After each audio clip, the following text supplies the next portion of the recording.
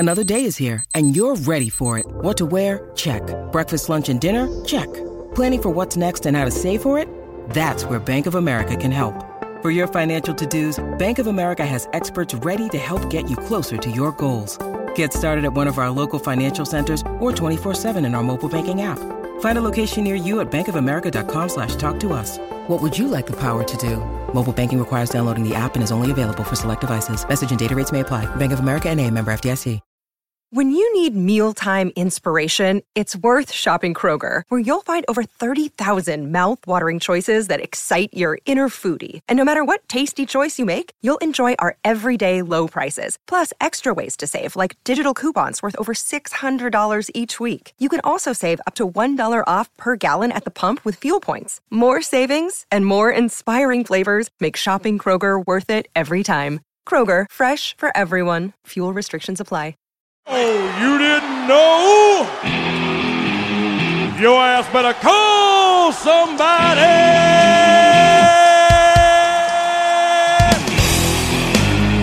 Research and development. Putting in the man hours to study the science of what you need. Last week, we put liquid paper on a bee. And it died. What? Did we just become best friends? Yup! Can I tell you something without you getting angry? I love you. Yeah, you big guy.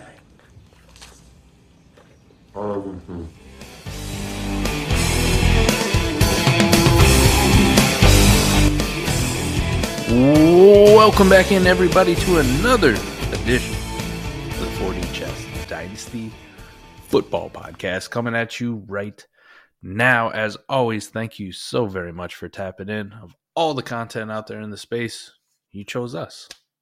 That's amazing. Thank you so much.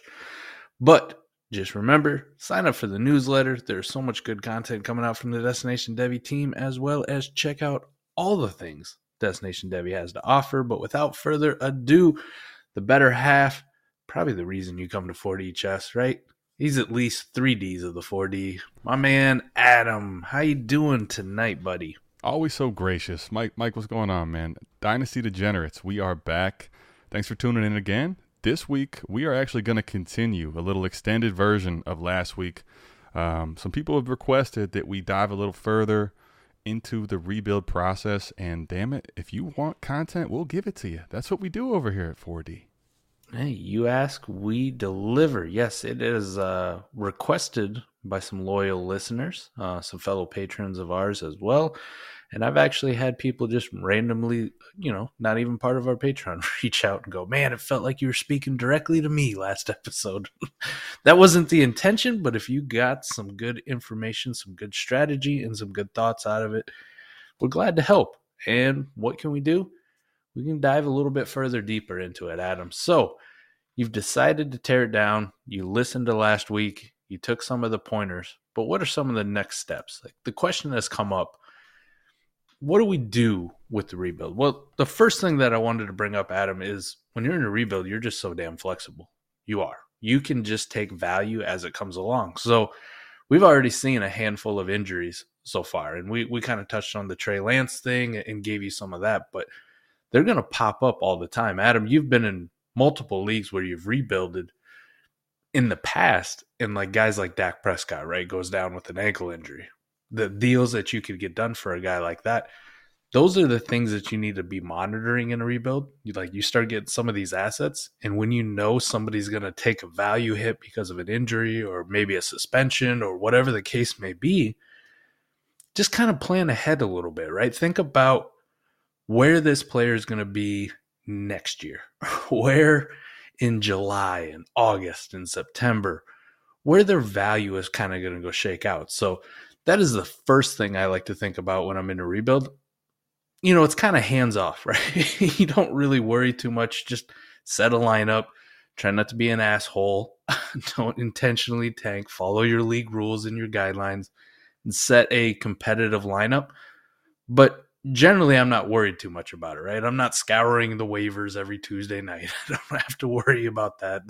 I might casually look and see if there's a guy out there that got dropped or got missed. Or one of my personal favorites is if I know I'm like heavy at a position and I kind of want to force trades and there's a hot waiver wire name out there, like think about this week, Brian Hoyer probably starting for Mac Jones. Right. If I have a lot of quarterbacks, like older ones I'm trying to get off of, I don't want somebody to get Brian Hoyer on the cheap.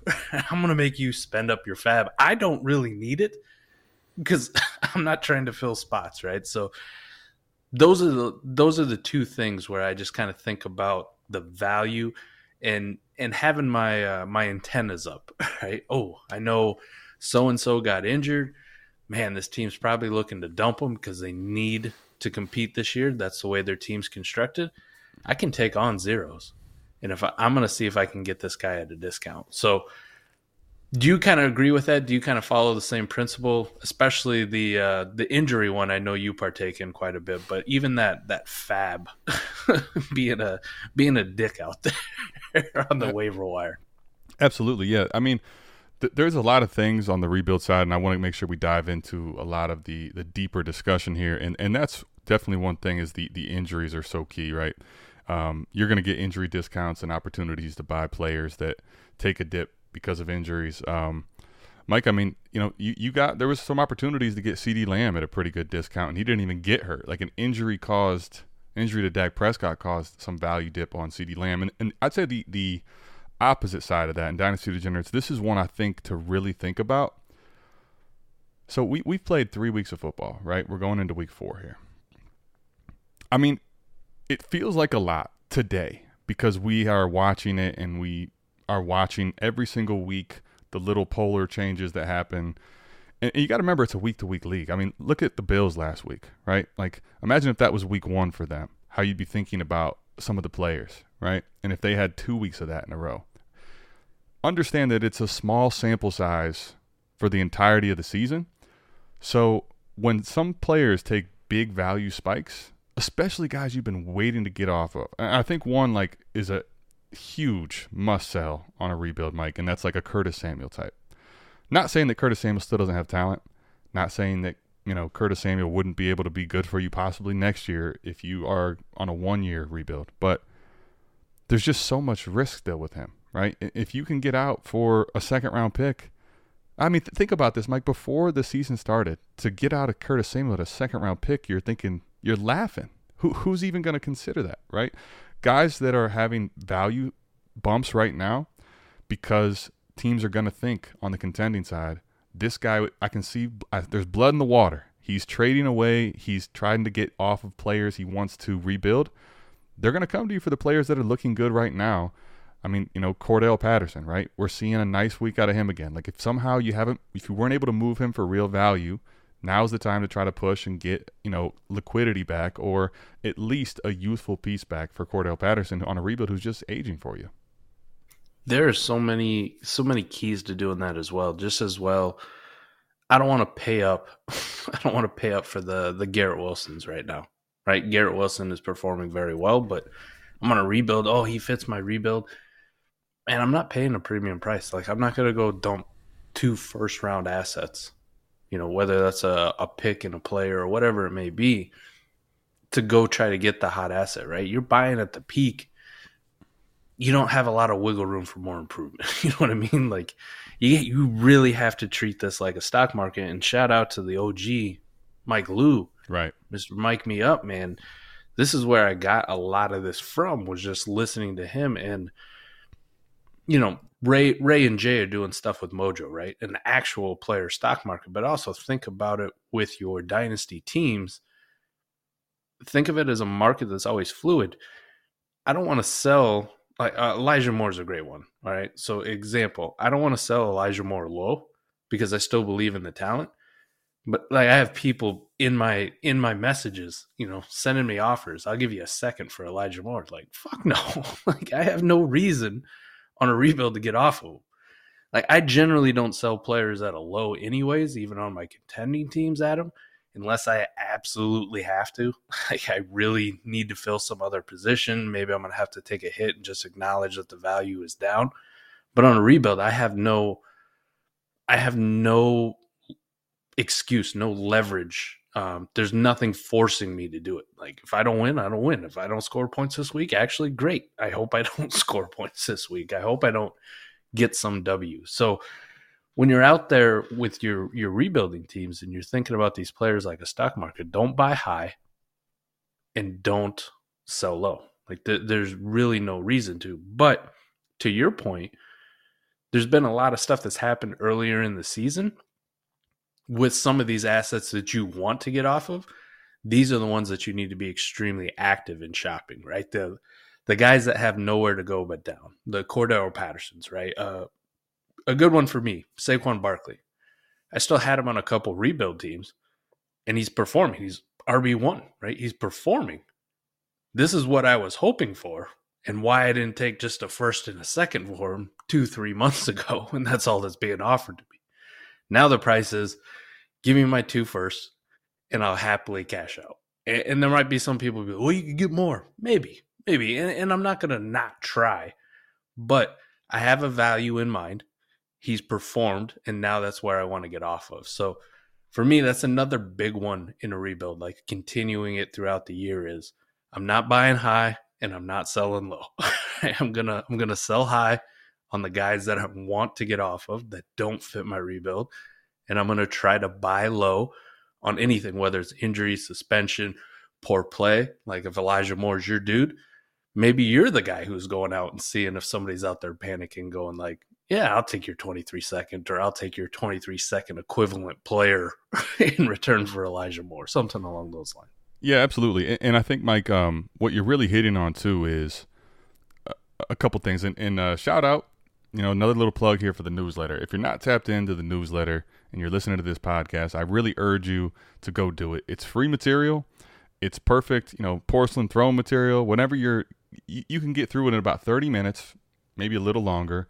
And I'm telling you, it's all stuff that after you consume it, it's very applicable to you and your league. So I would strongly consider checking it out. And the reason I say that is because I talked about this in the newsletter, Mike, what you talked about here, Garrett Wilson, Jahan Dotson, some of the guys you want to be careful not to – listen, I'm not telling you that Garrett Wilson still doesn't have room to grow, but he's off to the start right now, and where he's probably going to be valued, that you're making a calculated risk if you buy right now at a premium price, over that first that he cost you just in the rookie draft.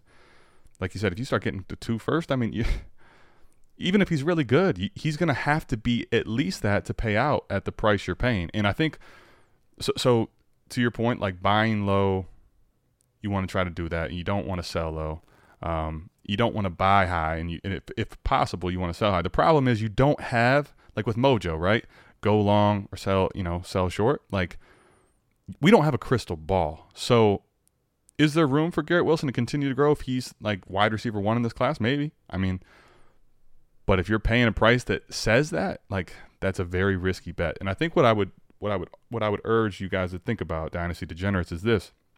Especially when you're doing this, only in pretty rare circumstances where you're clearly getting like a dynasty value win, am I going to consolidate. And the reason I want to make sure this is key is when you're rebuilding, you do not want to consolidate.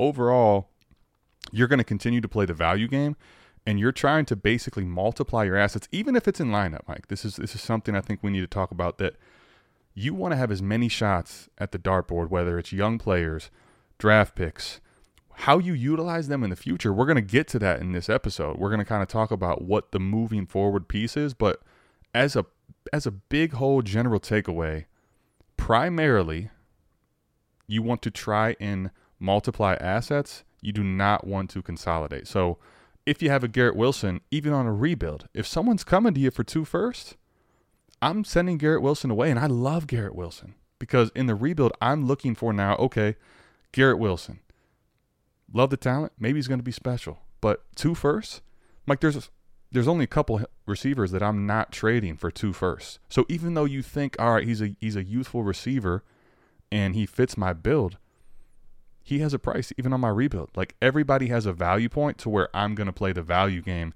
And that ultimately is the best part about the rebuild, is if you do this and you take away the names like we've talked about in episodes prior, the elite performing Garrett Wilson early and you take the value, you take away the names, and you play that, you'll be surprised how expedited your rebuild can be.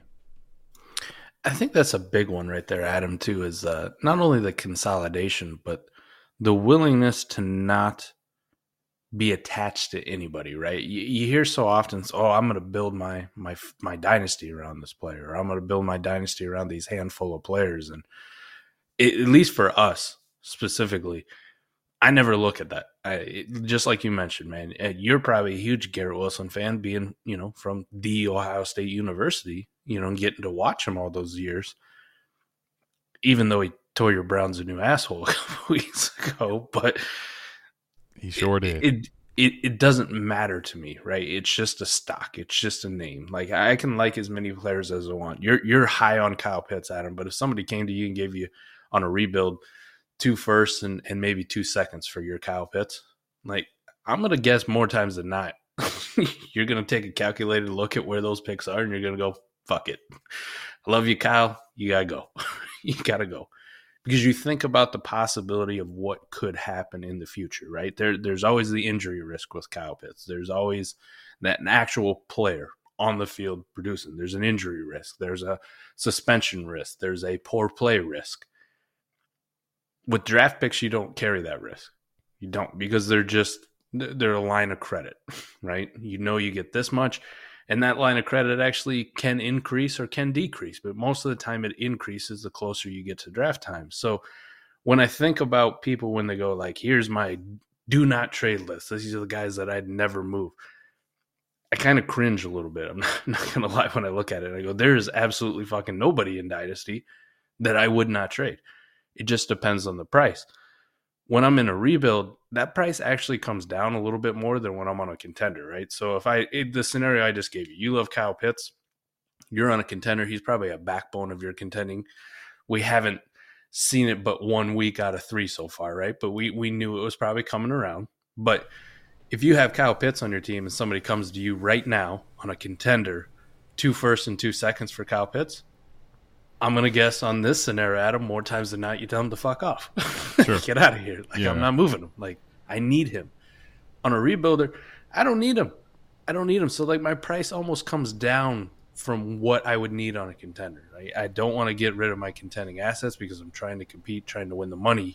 You have to blow me away with the offer, because then you have to take those draft picks and you have to move them into some other type of production to replace Kyle Pitts. On a rebuilder, you don't care.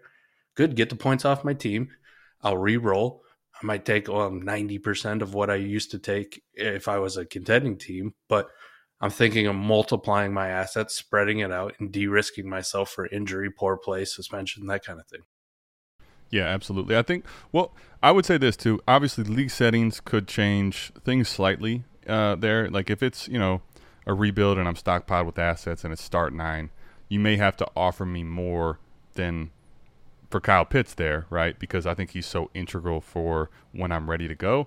Then as opposed to if it's a best ball long lineup league, like the price probably differs a little bit. But the point overall still, Mike, is standing that regardless, I should know, and I do know for me in my league settings, like Kyle Pitts, I want him on my rebuilds. But if someone's really going to blow me away and they want to give me absolute top dollar and over that, Kyle Pitts will move. I can, and Mike, this is a good one too, I guess, to talk about a couple things. I really want to get to liquidity, and kind of a pointed question at us was, what do you do when the time comes around? Because a lot of times people want to see a lineup, and there's 2 things I wanted to discuss here. Last night on AMA, we talked with somebody who said, I am rebuilding. My tight ends are Noah Fant, Robert Tonyan, I forget the other one. Nobody special, right? And he's saying, who should I go buy at tight end, and what do I do to fill this spot? And the answer is you don't. You don't do it now. Will you eventually? Yes. But right now, when you're rebuilding, I want to make sure this is very, very pointed, Dynasty Degenerates. I want you to think about this. Now, you don't have to apply this, but this is very much what I and Mike do when we're rebuilding. I do not care what my lineup looks like, and I am not worrying about today what in 2 years or next year one single spot is going to look like. outside of like a rare scenario, like in start 9 and I don't want to move Kyle Pitts. Okay, fine. But there still should be a price. But the point is, don't think about, all right, I have all these pieces and I'm going to draft all these guys in the 23 class and I have these youthful pieces right now. All that's out the window. I don't care what – if my roster, Mike, is starting absolute ducks all week, every week, I don't care. Like, I have best ball teams that are – when you look, if you didn't see the picks, if I sent you just the roster with no picks, you would say to yourself, this is the worst roster I've ever seen in Dynasty. I mean, I did it on purpose in our initial Patreon league, right? And I want to get into the liquidity aspect of what you're going to do in the future, because what happens is this, right? If you are into doing a rebuild for the first time, or you're hesitant to go too far away from having players that you're seeing score points, everybody asks, well, how is this going to happen? Like, what's my timeline? How do I get these players back, right? Mike, there's so many ways that this is going to happen. And I guess the way I would discuss it is this. People probably tell you that I don't have that many contenders. Well, I have some contenders, but I'd like to rebuild. I have a lot of rebuilders. And I have a rebuild, Mike, with when you're in, and I have the entire 23 first, right? So I think this is a good example to answer the question of, like, what is the plan and how will it happen? Well, first and foremost, you can't know it for sure because league dynamics play a big factor. Like, what your league mates value them and when they value the picks at, that you can't know. We don't know what's going to happen. Mike, you and I were sure DeAndre Swift was going to be a smash this year. I mean, he was great week 1. He did good in limited touches week 2. And now he's probably going to miss time, right? Like, we don't have a crystal ball. We don't know what players you're going to be able to buy and sell. But ultimately, like, with the 23 first, right? So let's talk about this. I have all of them. So with that, I have guaranteed that there's going to be 5 or 6 people that think they're going to make the playoffs that don't. And I'm looking at a pick that's great. So there's going to be a window where somebody says, oh, fuck, what have I done? I don't have my 23 first. ATM sitting on it. I want to get it back. Okay, here I am. Let's talk all the way until the deadline, right? If there is no deadline, I don't think there is one in there. Like, we'll talk the whole time. There's a window there when they realize they need to rebuild and you have their pick. Even if you don't have the entire class, the more you have, the more opportunities you have for someone to come buy their pick back. Even if it ends up being late, after the season's over, everybody forgets about players that are playing and older, like Mike Evans types, right? They will become geriatric once the season's over. And it's all going to picks and players and youthful guys. You get a value bump there.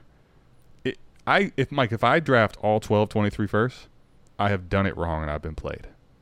But the timing of when you're going to move them, that ultimately is dependent on when people decide to value those picks and when you're able to get back more than you believe the pick's worth.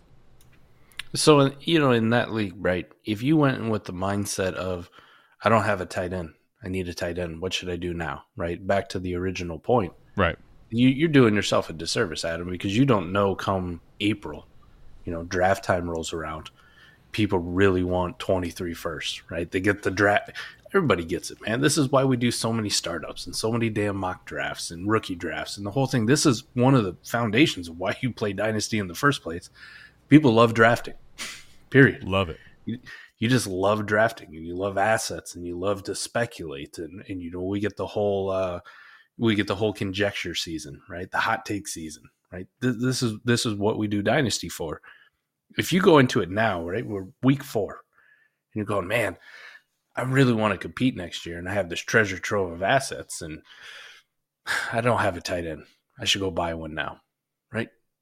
You run the risk, one, of the tight end that you buy turning out to be poop, turns into a pumpkin, gets injured, or, just huge disappointment. Noah Fant, Cole Kmet, right? Sure, yeah. You run that risk, and then by the time you're ready for it next year, it might not be any better than the situation you were in already. Right? This guy's a turd.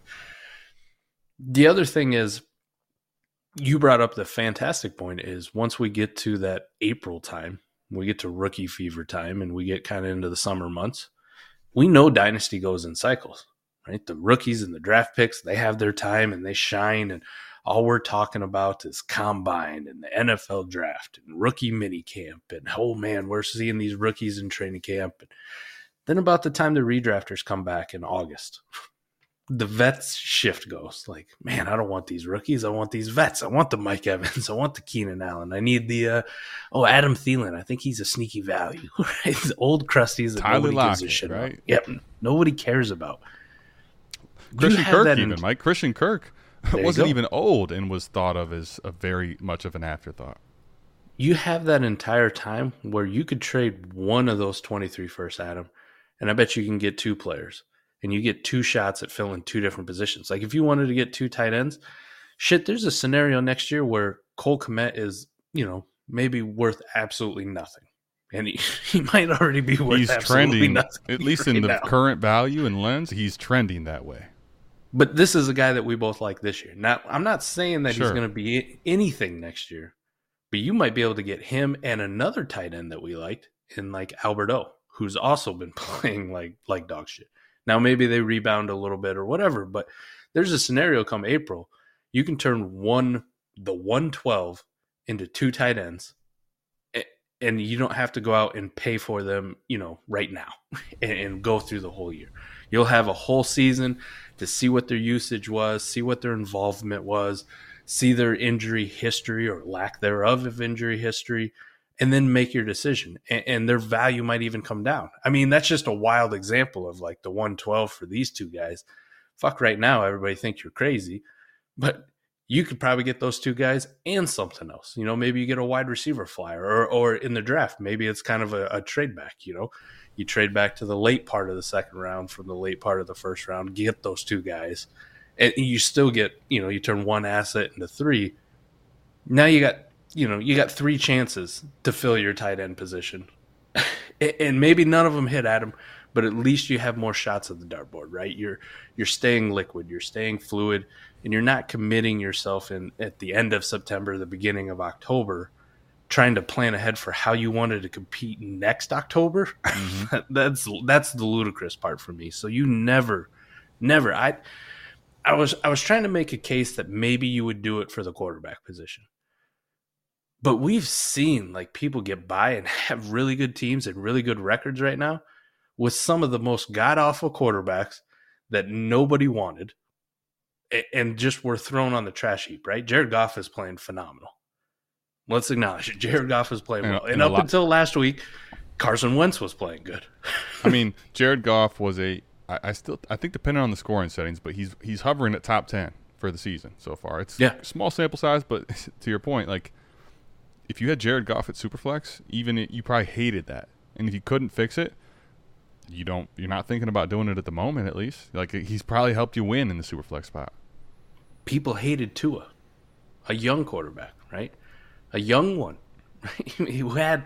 who had all the great excuses in the world. Man, he was extremely talented at Alabama, but maybe it was just the receivers. And then he comes to the NFL and, he's just kind of a check down Charlie. But, he only really had Jalen Waddle last year. And this really only the first year coming off of the major hip injury. All the things that were built into it and all the things that we could look at and possibly dismiss, people still hated him. People still mocked him and memed, and every time he made a bad throw in practice, it went viral, and there's a million retweets of it, and people having their shots at it. And then what's he do? Not last week, but the week before, comes out, throws for damn near 500 yards and 6 touchdowns, and kind of shuts everybody up. This is coming off of playing really well week one, and I think he was, from what he played last week, was playing really well last week too, until he, got the concussion that wasn't a concussion, apparently. Apparently it's just a back injury, I guess, but never seen a back injury do that to a person, but that's a story for a different day. But that's just one example of you don't need to look at tight end, right? Tight end's kind of a hard spot to fill, especially the elite ones, but you don't have to worry about it, right? I think when we were talking on the AMA last night, right, I pulled up the list of who the top 12 tight ends were. Most of them were god-awful. I believe top 3 or top 5 for sure is Tyler Conklin right now. I mean, granted, it's a small sample size. I don't know if he keeps it up, but this is another thing too, especially at tight end. I don't want to cut you off if you wanted to finish. No, you're good, buddy. Go ahead. I was just going to say, like, the question was also asked with this, how important is having an elite tight end as a contender? And I would say if you have Mark Andrews, it's a cheat code. Like, that is a absolute smash. Yes. And it's a very big difference for you, tight end versus the other opponent you're going to play. You typically have an advantage at that spot. So that's a big thing. However, it's not crucial. Like, you don't have to have Mark Andrews. And there's, if you see, this is the other thing too. I think it's important to acknowledge this. Yeah, we all want to have star-studded, like, everybody wants to have an advantage at every single position. If you have one of those, you have what's called a goon squad, and those are few and far between when you're in sharper leagues. If we're talking a home league, you might be able to do something like that. But it's unlikely in sharp leagues, or even that they're not even that sharp, but people that are really tapped in and playing multiple leagues, that you're going to just be head and shoulders at every fucking position better. So if you don't have an elite tight end, you can get by, and if you don't have to buy Mark Andrews or some of the top 5 guys to be a contender. It's nice to have them, but guess what? You can get by, and you can buy cheap. Like right now, Mike, while Dak's hurt and Dalton Schultz is hurt, Dalton Schultz is now in the more attainable price range, right? Dawson Knox hasn't been anything outrageous so far. You could go get a Dawson Knox. Hell, if you really want to get crusty, you can go get a Zach Ertz. You can go get, God, how cheap can you get Tyler Conklin from a rebuilder right now, right? Like, I'm not saying it's the sexiest thing you've ever done, but you're looking to basically patch that spot up or make it, relatively competent. You don't have to have an advantage at every single position, even on a contender. Like, there's going to be some where you're not the best of the best, but you're still solid. So you don't have to go buy Mark Andrews or Kyle Pitts or, Travis Kelce. They're great. There's going to be contenders that win with those guys. I don't have any doubt of that. But I guarantee you there's teams that win that don't have that elite tight end. Promise you. And even the greatest assets, they always seem to have buy windows that pop up all over the place. Right? Kyle Pitts had one through the first 2 weeks. Guaranteed. Maybe the first week people wrote it off and was like, it's week 1. Who gives a shit? When it happened again in the second week, you saw the panic. Right? You had people making prayer circles for Kyle Pitts to have a good week 3. I mean, there's people holding hands. We're having a vigil. I mean, we're doing, it's like, holy hell.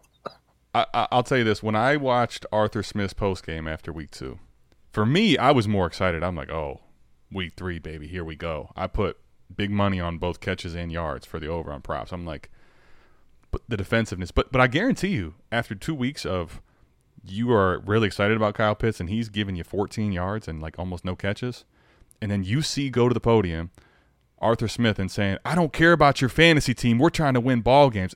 You think that didn't make some managers go, oh, shit, Kyle Pitts is maybe not even going to be that dude at all. Like, it might have even further caused their panic.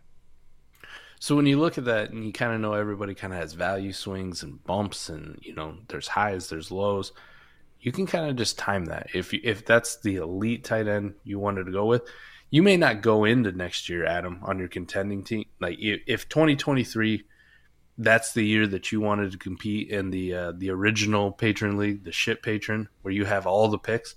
If that was your time, you're going to play it out through the rest of this year. Try to get the values where you can, right? You have all 12 picks. No one's to say that you won't move them during this year, right? If I got Elijah Moore in that league and I'm panicking, you're like, all right, I'll give you the latest 23 first I can reasonably project. Like, so-and-so's team is a juggernaut in this one. I have their pick.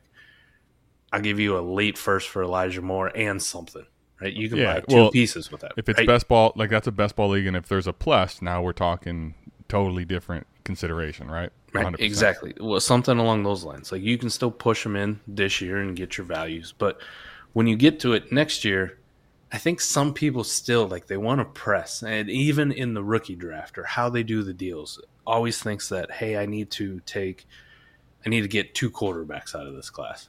Well, no, you don't, man. Adam, if you only get 1 quarterback out of all those draft picks that you have next year, that's not the worst thing. Because maybe you semi-punt 2023 as well. And maybe you just push it back until, like, hey, I couldn't find a good quarterback deal. I'm not going to force it. I'm not going to go overpay. I'm not going to go pay a first for Jared Goff. I don't need to do it. Nobody wants to sell. The league dynamics in here are fine. I'm just going to kind of slow play this thing, and maybe I don't win next year.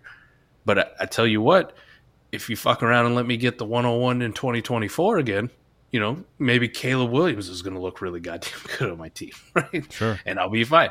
I got Bryce Young this year. Now maybe I get Caleb Williams next year. And plus I got Bijan with my other pick. And I got, some of these other assets. And I acquired I acquired Trey Lance, coming off his injury. I got him dirt cheap. You can build this treasure trove of just insane value, and then you can push and pull when you need to, when it's actually your time to compete, right? Everybody always asks, should I go for it this year? Should I not?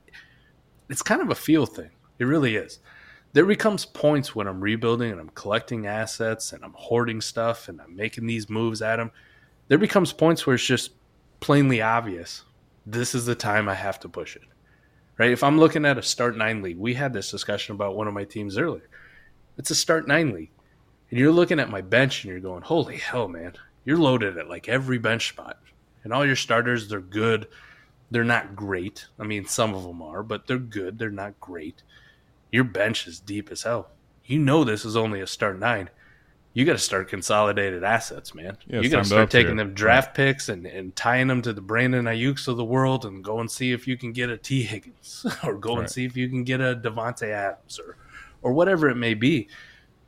You just kind of know, like you get that feel where you're like, I am so damn overloaded. Like I have to go in, right? All these guys are going to start depreciating in value, going to start to get injured and underperforming.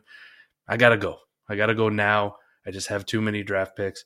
It just comes naturally to you. But that's a great place to be in a rebuild where you're not ever forcing it. And I think that's what I like about it.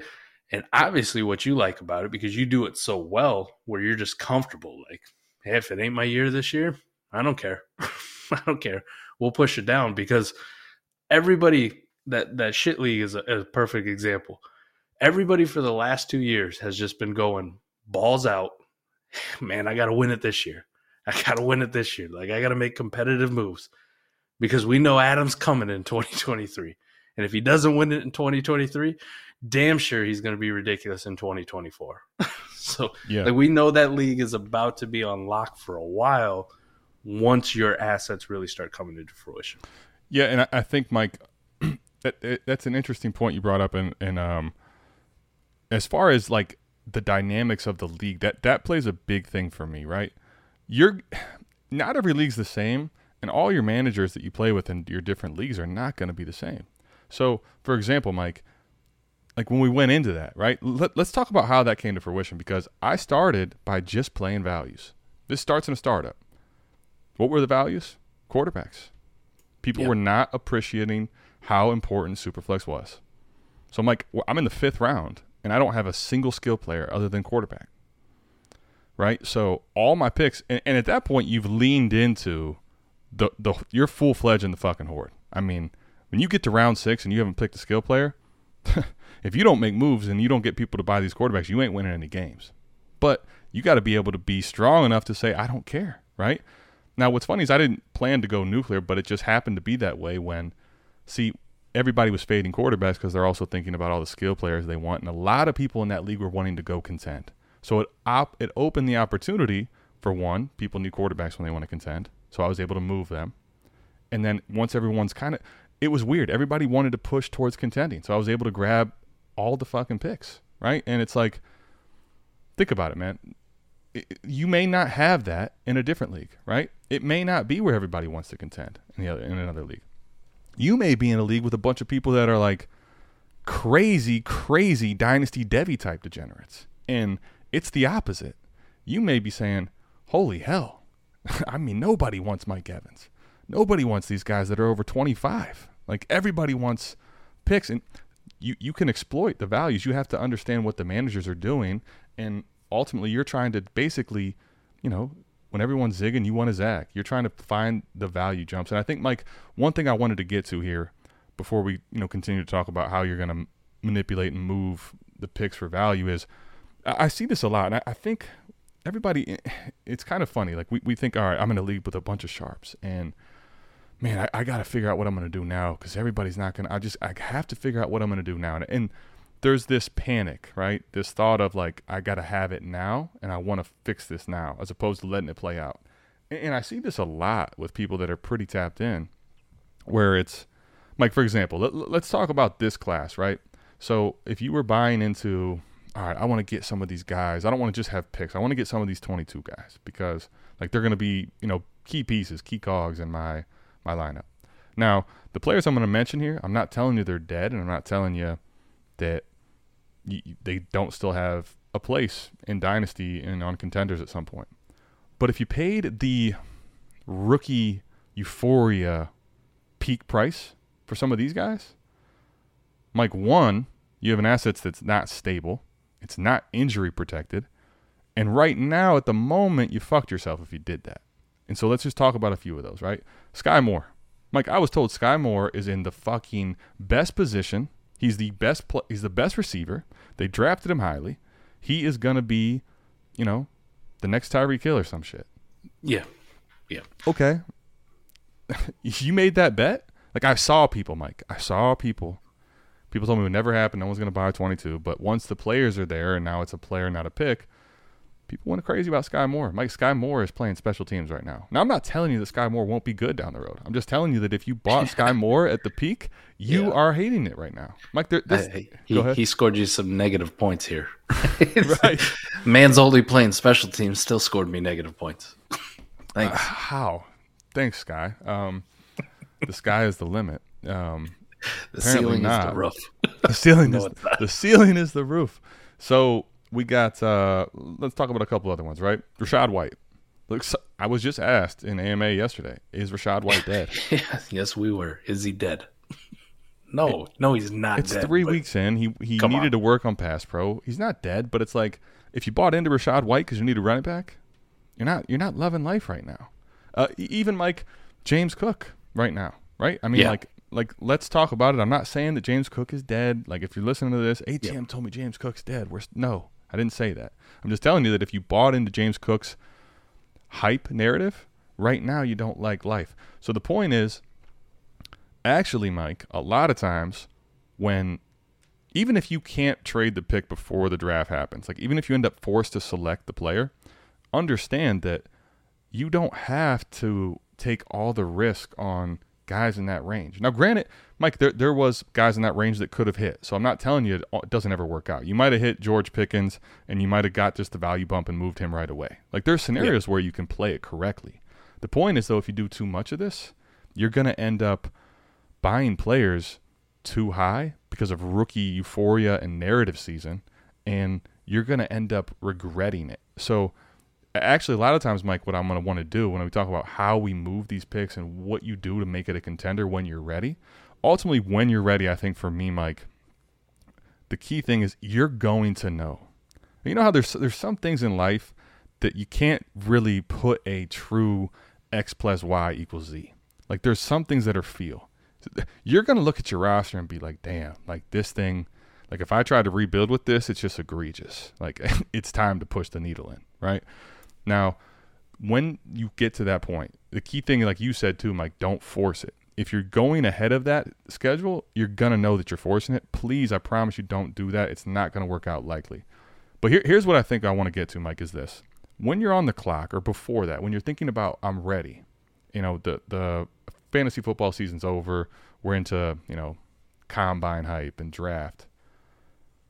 Mike, there are going to be windows. Dameon Pierce. Rachaad White. Littered all throughout here, where you got windows to trade those players for the crusty guys before their values come up. Aaron Jones. All these guys. This is the other thing. When you do a full rebuild, a dumpster rebuild, and you're ready to contend, you don't have to go in you don't have to go in with this sexy lineup of everybody I have on my team is 25 and under. That's not how you have to do it. And a lot of times if you try to do that, you're trying to basically win for 5 years out. You don't want to do that. A lot of times you want to have a few of the crusty guys and contenders. So it's a lot about playing the timing and understanding that the pick is not just a pick. It's a value. It's a ticket to the dance. And you don't have to ever press the button. You can trade it at any time. It is injury protected. Other assets are not.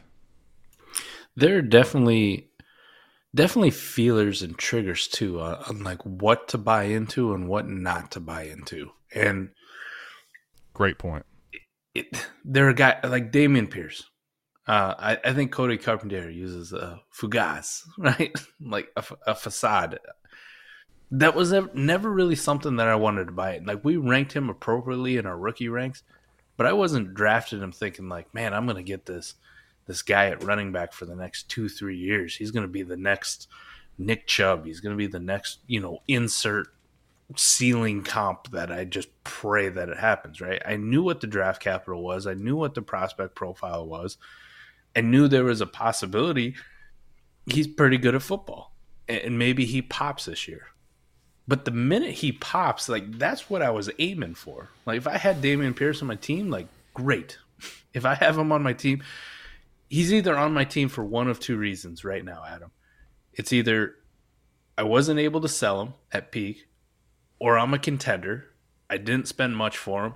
So if I ride him out this year and he does whatever he does for me, great. And he's nothing next year, I don't care. Like, I got what I wanted out of Dameon Pierce. Period.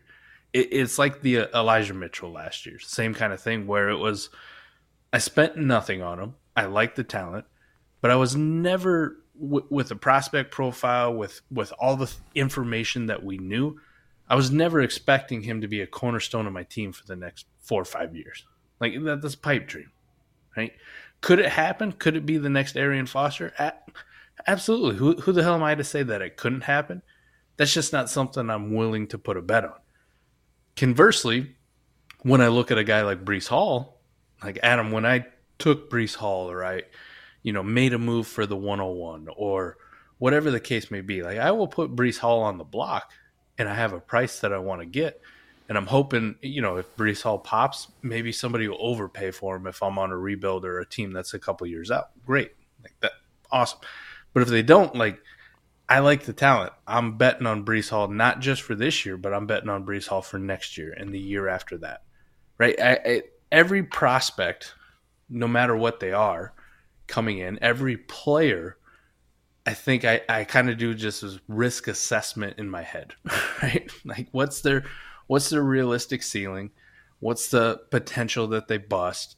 How much am I willing to invest? It is just so much like buying stocks, right? When I buy meme stocks, when I buy AMC and the GameStop and the Shiba coin, I know I'm getting into a risky proposition, right? And we've seen it. If you bought in at the top, you paid the first for Dameon Pierce, treat it like Shiba. You paid the high dollar price for Shiba. Right. You're shitting your pants right now because you've been in the red forever. It's never going to pay off for you, more than likely. You're just praying you can get some of the money back. Right. Or maybe you get lucky and you just break even and you can cash out. But you're not anticipating something for a long-term play, right? So much like the mojo stocks on players like Ray and Jay are doing. Breece Hall, some of these other prospects are the ones that I'm buying Amazon stock. Right? Could the company tank? Absolutely. Happens all the time, right? Could. But I have a risk tolerance where I'm like, I don't think this is going to happen. And I'm going to venture to guess Amazon keeps getting bigger and bigger, keeps making more and more and more products, and maybe buy some more broadcasting rights to more football, which, shout out to Amazon Prime. Like, the Thursday night games have been phenomenal, right? The multiple broadcasts that you can watch. One where you get the PlayVision, something like that. It's awesome to watch that.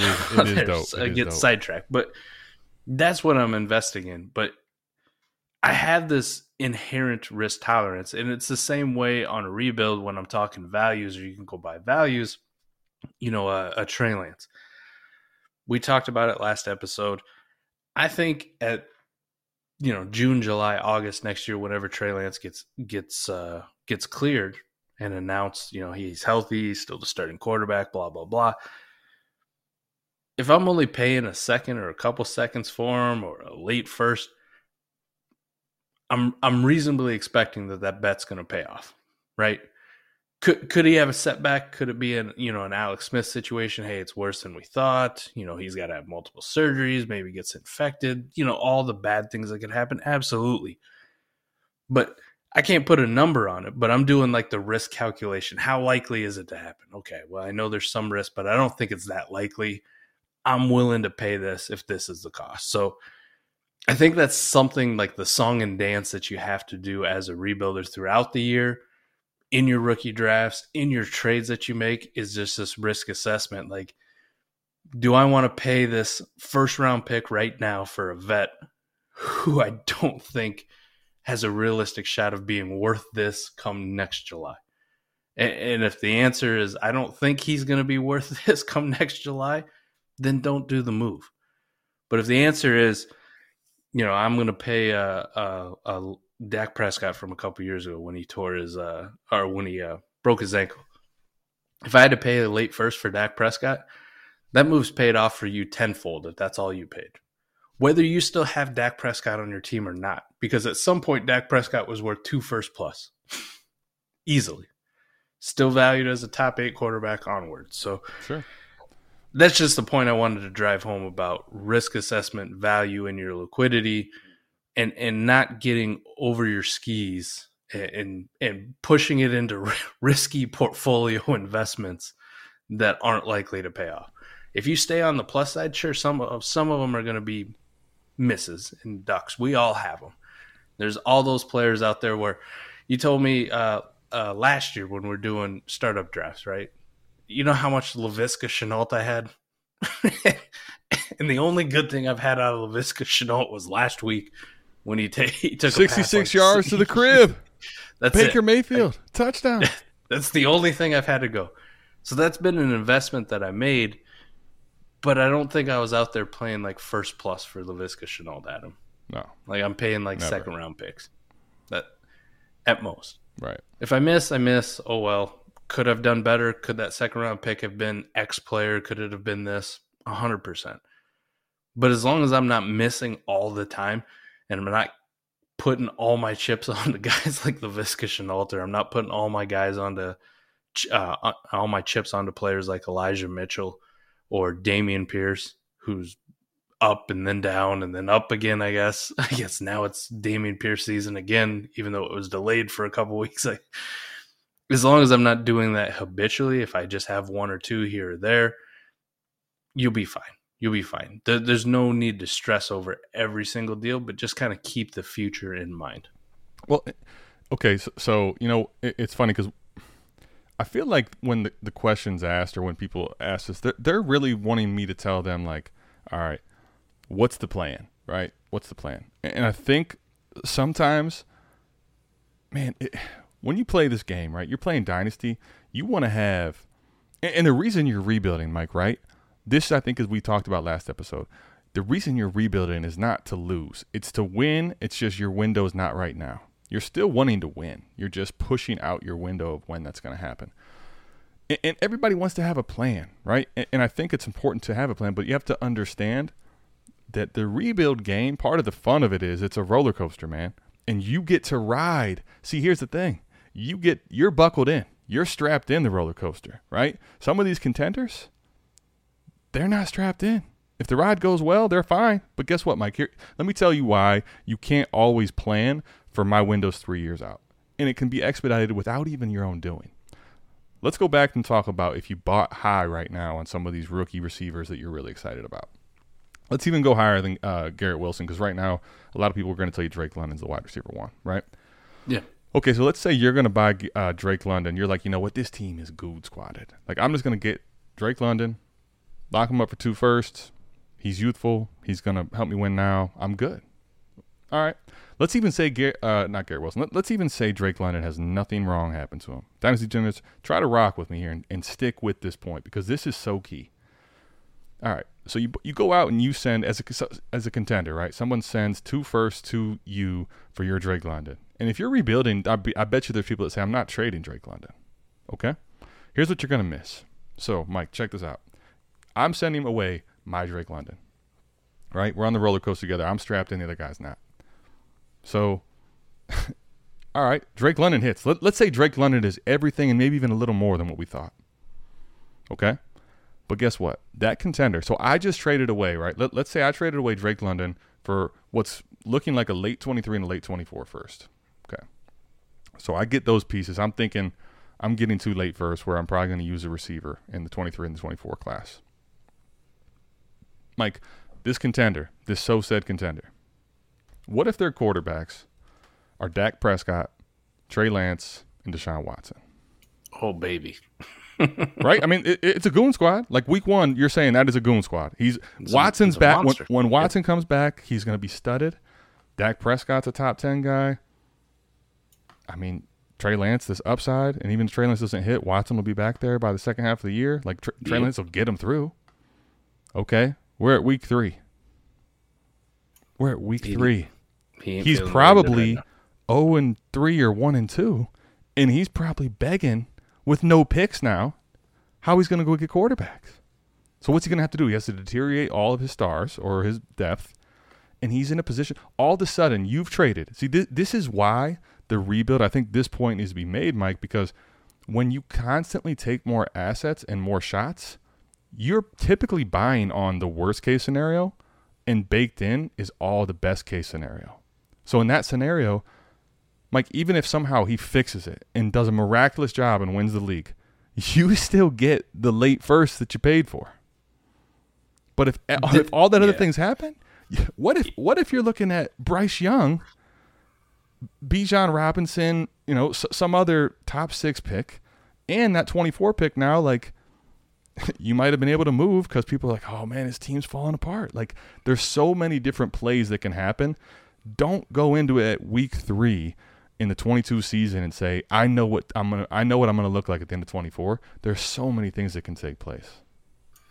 The last part of that question is like what we do with our treasure trove of assets leading up to the draft. I think it's just the simple answer is picks increase in value the closer you get to the NFL draft. And then once you actually select a player, there are certain cases and certain moments where like some of those guys shoot up in value as we get like rookie minicamp reports and we kind of get over the summer.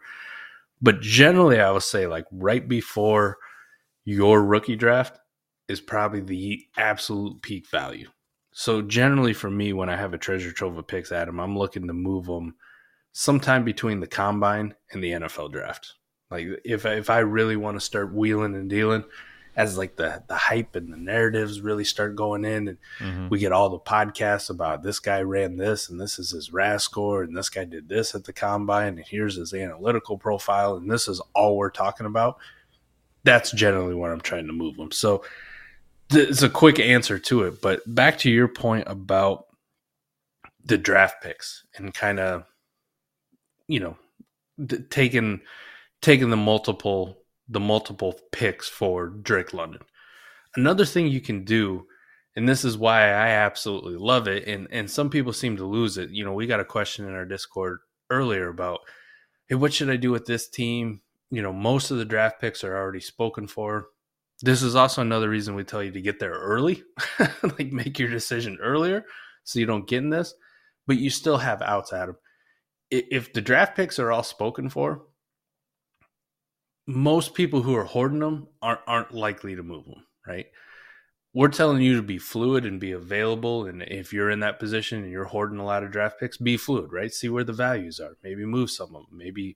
Maybe explore it. But let's say that they're already spoken for. There's already an Adam in your league who's got all 12, 20, 23 first. You probably don't want to do business with Adam. Let me just say that. Adam's in the value gain business. He's not in the value loss business. He may be correct, but don't listen to him. You want to do business with Adam. Okay. But I'm just kidding. All right, say there's a guy in there like that though. I mean, or maybe a couple of them. It's split over a couple of people who are rebuilding who control most of the class. Right. You can go in other directions where it doesn't always have to be draft picks. And this is why I love tearing down. Right. This is why when we do the trade show or people ask us trade questions, how we evaluate it. This is why I put it in startup terms, because it's easier for me to understand and break it down. Where if I have a quarterback who's a round one value, and I'm going to get a 3rd-round player, a 5th-round player, and a 7th-round player back who are all on the younger side, who are going to fit my rebuild, who I think have a chance to still ascend in value at various degrees. Those are the kind of moves I'm going to make in lieu of being able to get draft picks, right? So right, sure.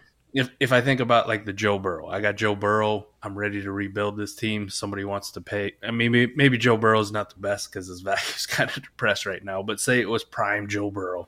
Let's say it's before week 1, sure. Yeah, or Lamar Jackson. Let's lose Lamar because Lamar is really hot right now. I mean, Lamar is getting close to old peak price. I mean, yeah. If I got Lamar, and I'm ready to rebuild, it's just not going to happen for me. No matter what kind of Superman heroics Lamar pulls, the rest of this team. You know what, Mike? I got a guy that I'm trying to trade with Lamar. So go ahead and put it out there. Not my version, your version. You're in a rebuild. What's Lamar cost right now? What are you trying to do? I'm going to look and see if maybe I can get into some assets like maybe there's a contender out there who has Kenny Pickett, right? And that's the first guy. I know I can't get draft picks, so I'm going to go to the guy who's got Kenny Pickett. And I'm going to see if I can buy Kenny Pickett because Kenny Pickett's not starting, given zeros. Not worth as much to this contender as like Lamar Jackson's going to be worth to him. They're polar opposites on the contending, right? I'm going to go Kenny Pickett. And, maybe I like what I've seen from Jahan Dotson so far this year. I mean, who hasn't other than last week? Sure. Maybe I'm going to go see, let me get Kenny Pickett, let me get Jahan Dotson. And then because I just have a feeling this still isn't the price that you need to pay for Lamar. Not at all. And draft picks aren't there. I'm going to go find another one. And it may not be a rookie, right. 22 rookie. It may be a guy from 21. Or it may be I got to go out to 2025 and get their 1st and 2nd. Or maybe I'm looking at a guy who's like an injured player. Maybe DeAndre Swift. Trey Lance. I'm going to kind of explore and see what's on their roster that I think will ascend in value at some point from where they are now. Like DeAndre Swift's a good one. If you told me earlier in the season, right, Lamar for Swift and Kenny Pickett and Jahan Dotson, you'd be like, man, I'll take – if I don't need a quarterback right now or I'm good at quarterback, I'll take the Swift, the fucking Dotson, the Kenny Pickett side all day of the week. Right. Now Swift to this contender is possibly not playing for the next 2, 3, 4 weeks. So for them, maybe they're looking to increase their production at quarterback, and they're going to sell you Swift at a discount. Now, Swift isn't the ideal candidate for me as a rebuild. I really don't want healthy DeAndre Swift on my team scoring me points and fucking up whatever draft position I may have if I have my draft pick. But at some point when he comes back on the field, I know his value is going to rebound. His value is going to come back up because now DeAndre Swift's back healthy. DeAndre Swift's back doing DeAndre Swift things. And maybe I move him to another contender. Well, Mike, it's funny you talk DeAndre Swift because I'll give you one. Literally today I just did this, right? And this is in the 28-team, 2-copy league, the Heisman Royal Rumble, right? So I never thought this early that I would be even considering buying DeAndre Swift on a rebuild in that team, right? Like never thought it could come to fruition. But so, Mike, I took a deal today. So I ended up trading away Tyler Lockett and Chase Edmonds and got back A.J. Dillon. Now, it's one of those where, like, I don't really like in best ball to consolidate, but yeah, I'm so not Chase Edmonds, man. I'm sorry. So, like, to me, it felt like a decent up tier even on a rebuild. And that's where I want to make sure, like, I say some stuff like that that's actionable. So it's like to me, that's the type of thing where if I'm going to up tier in rebuilds, one, it's not going to be that often, and two, that's the type of thing I'm looking to do, right? And then, Mike, I ended up flipping then A.J. Dillon and Hollywood Brown for DeAndre Swift and Trey McBride. So the net really is Tyler Lockett, Chase Edmonds, and Hollywood Brown, and I get back DeAndre Swift and Trey McBride. So Trey McBride still right now is a upside tight end that's probably not going to be doing much the way Zach Ertz is playing right now. He's still scoring me nothing. I get Hollywood Brown off my team. I get Tyler Lockett off my team. And now I have DeAndre Swift scoring zeros. And here's the beauty, I think, of Swift and why in a scenario like this I'm doing that is because Is it going to pan out? I can't tell you that. I don't know. I'm telling you right now, there's a lot of people that hate DeAndre Swift, and the market may dry up. It may not be what it once was. But I hold him while he's scoring zeros. When he comes back, if he starts to fuck things up and he's really going ham, there's at least a market higher than what I paid for him. I can move him. And if not, I'm okay holding him because I still think he's the type of running back that lasts longer than the average one. So, like, Mike, I mean, seriously, if you told me before the season started that I could get, even in best ball, deep lineup, whatever the hell it is, I can get DeAndre Swift for Chase Edmonds, Lockett, and Hollywood Brown, I'd be laughing. Never going to happen. And this is not to, like, this is not to brag to you. I'm just telling you that, like, you never know what's going to happen with player values and who's going to get hurt and who's not and where the market's going to go. So part of it's staying flexible and allowing yourself to be flexible and not be so sold, like you said at the beginning, on specific players and stuck and attached to those names, and be willing to just let the market shift and you make moves accordingly. Now, we're both in that league together, but we're in vastly different situations, right? Correct, This is where we talk about the rebuilders and the contenders. Could I make that move? Yes. But it's probably not the most optimal. It's the most smart move for me to make to get zeros in a best ball league from a guy like DeAndre Swift. Like, I have to pray that I do well and I have some, like, surprise performances and I can just kind of keep pace until he's back, and then I'm banking on him being old DeAndre Swift and performing exactly like you said. You, on the other hand, it doesn't matter to you, right? Right. What you're looking at is for value bump, value gain, asset multiplication, that kind of thing going forward. And you don't ride any of the risk right now. It just doesn't affect you. Now, it's also one of those bets where you believe in DeAndre Swift. I believe in DeAndre Swift. We believe he's going to get back to being DeAndre Swift, right? Right. You're making a calculated bet, and you have this risk tolerance in your head, and it fit the price you had to pay to do it, and you're believing that you're going to cash out at some point. Right. Now, whether you end up moving DeAndre Swift or not this year, it remains to be seen. Correct. Okay? He can come back and smash, and just the way the league dynamics in, and, as stingy as some people are with their draft capital or with their players, that kind of thing, maybe you don't get to move them. But you head into next year with a premium asset that you never thought that you were going to be able to acquire, and you did it the year before, right? Correct. You did it at a discount. You didn't pay RB2 price, RB2 overall price for DeAndre Swift, right? And that's a win. That's a win in the future. Correct. And this would be sunk cost fallacy if you looked at it this way. But, like, Mike, if you went back and looked, right, at the auction prices, I don't know where it initially came from, the OG or the new side, but whatever DeAndre Swift cost in dollars versus Lockett, Chase Edmonds, and I just forgot the last piece. Lockett, Chase Edmonds, and Hollywood Brown, I can tell you it's by far and away more in dollar sign. Now, the reality is that this is a sunk cost fallacy that you have to also keep in mind too in the rebuild and the contending side. Like, all of a sudden that cost, whatever someone paid for DeAndre Swift at the auction, is totally forgotten.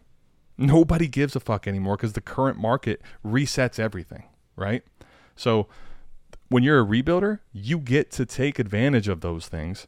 Where on the contending side, like you said, where you're at, hell, man, if you could afford to, and you tell me that you get DeAndre Swift when he's healthy, you do it. But you don't know that you can afford to do that, so as a contender, you're not going to take that risk. The last point I'll make before we bounce out of here, and it's a short one, and it's a sweet one, and it's so simplistic in its core, its idea. Whether it's in rebuilding, whether it's in trading, Adam, you take profit where you can get it. It doesn't have to be home runs all the time, but as long as you're taking a profit for the most part and minimizing your big swings and misses and your losses. That's not saying playing scared, the YG song, scared money don't make money. Right? Yep, but scared money. But just don't be willy-nilly on it, right? I know, example, everybody out there, you know how much you make in a year at your job or whatever you do for income. You don't live outside your means, right? Like I'm a maintenance tech. I don't drive a Ferrari. Right? I can't afford a Ferrari. I can't afford insurance. Would it be nice? Absolutely. But I don't need to take that big swing because the downside will be absolutely detrimental to me. As long as I'm taking profit where I can get it and I keep moving forward and I minimize the amount of risk I can, it doesn't matter if I make 100 trades. If I win 60, 65% of them and I don't lose that much, it's fine. It's the same thing in rebuilding when you're multiplying your assets, looking towards the future. Take the profit where you can. Take the profit where you can. Keep moving forward. And like we've talked about here, don't go and pay all the time. Like occasionally, if you want to take a swing on a Garrett Wilson or Drake London, go for it. Go for it. But don't make it a habit. Don't make it a habit of living outside your means. You know what your budget should be. Stay within it. Well, that's a perfect example too. Really good way to end it here, Mike. Because see, I needed to preface too that move I made for DeAndre Swift. It needs to still be an exception on the rebuild because what did I do? I still consolidated, right? And the reason I did it was because I felt like the values were so drastic. It's one of those, Mike, like Ferrari's probably a bad example, but same principle, right? You know, you make X amount allotment and you got to be careful with how you spend your money, but you have something you really, really want.